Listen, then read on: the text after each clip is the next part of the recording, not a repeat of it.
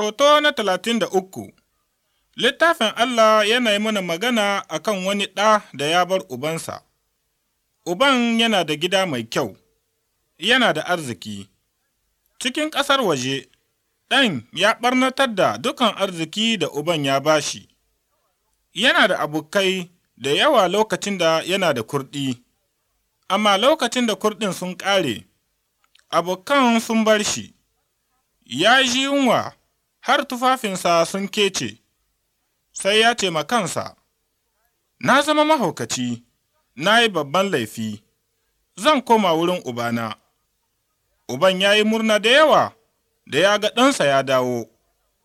Allah kuma yana murna da ganin Kirista ya dawo gare shi. Allah yana shirye domin ya gafarta zunubanmu.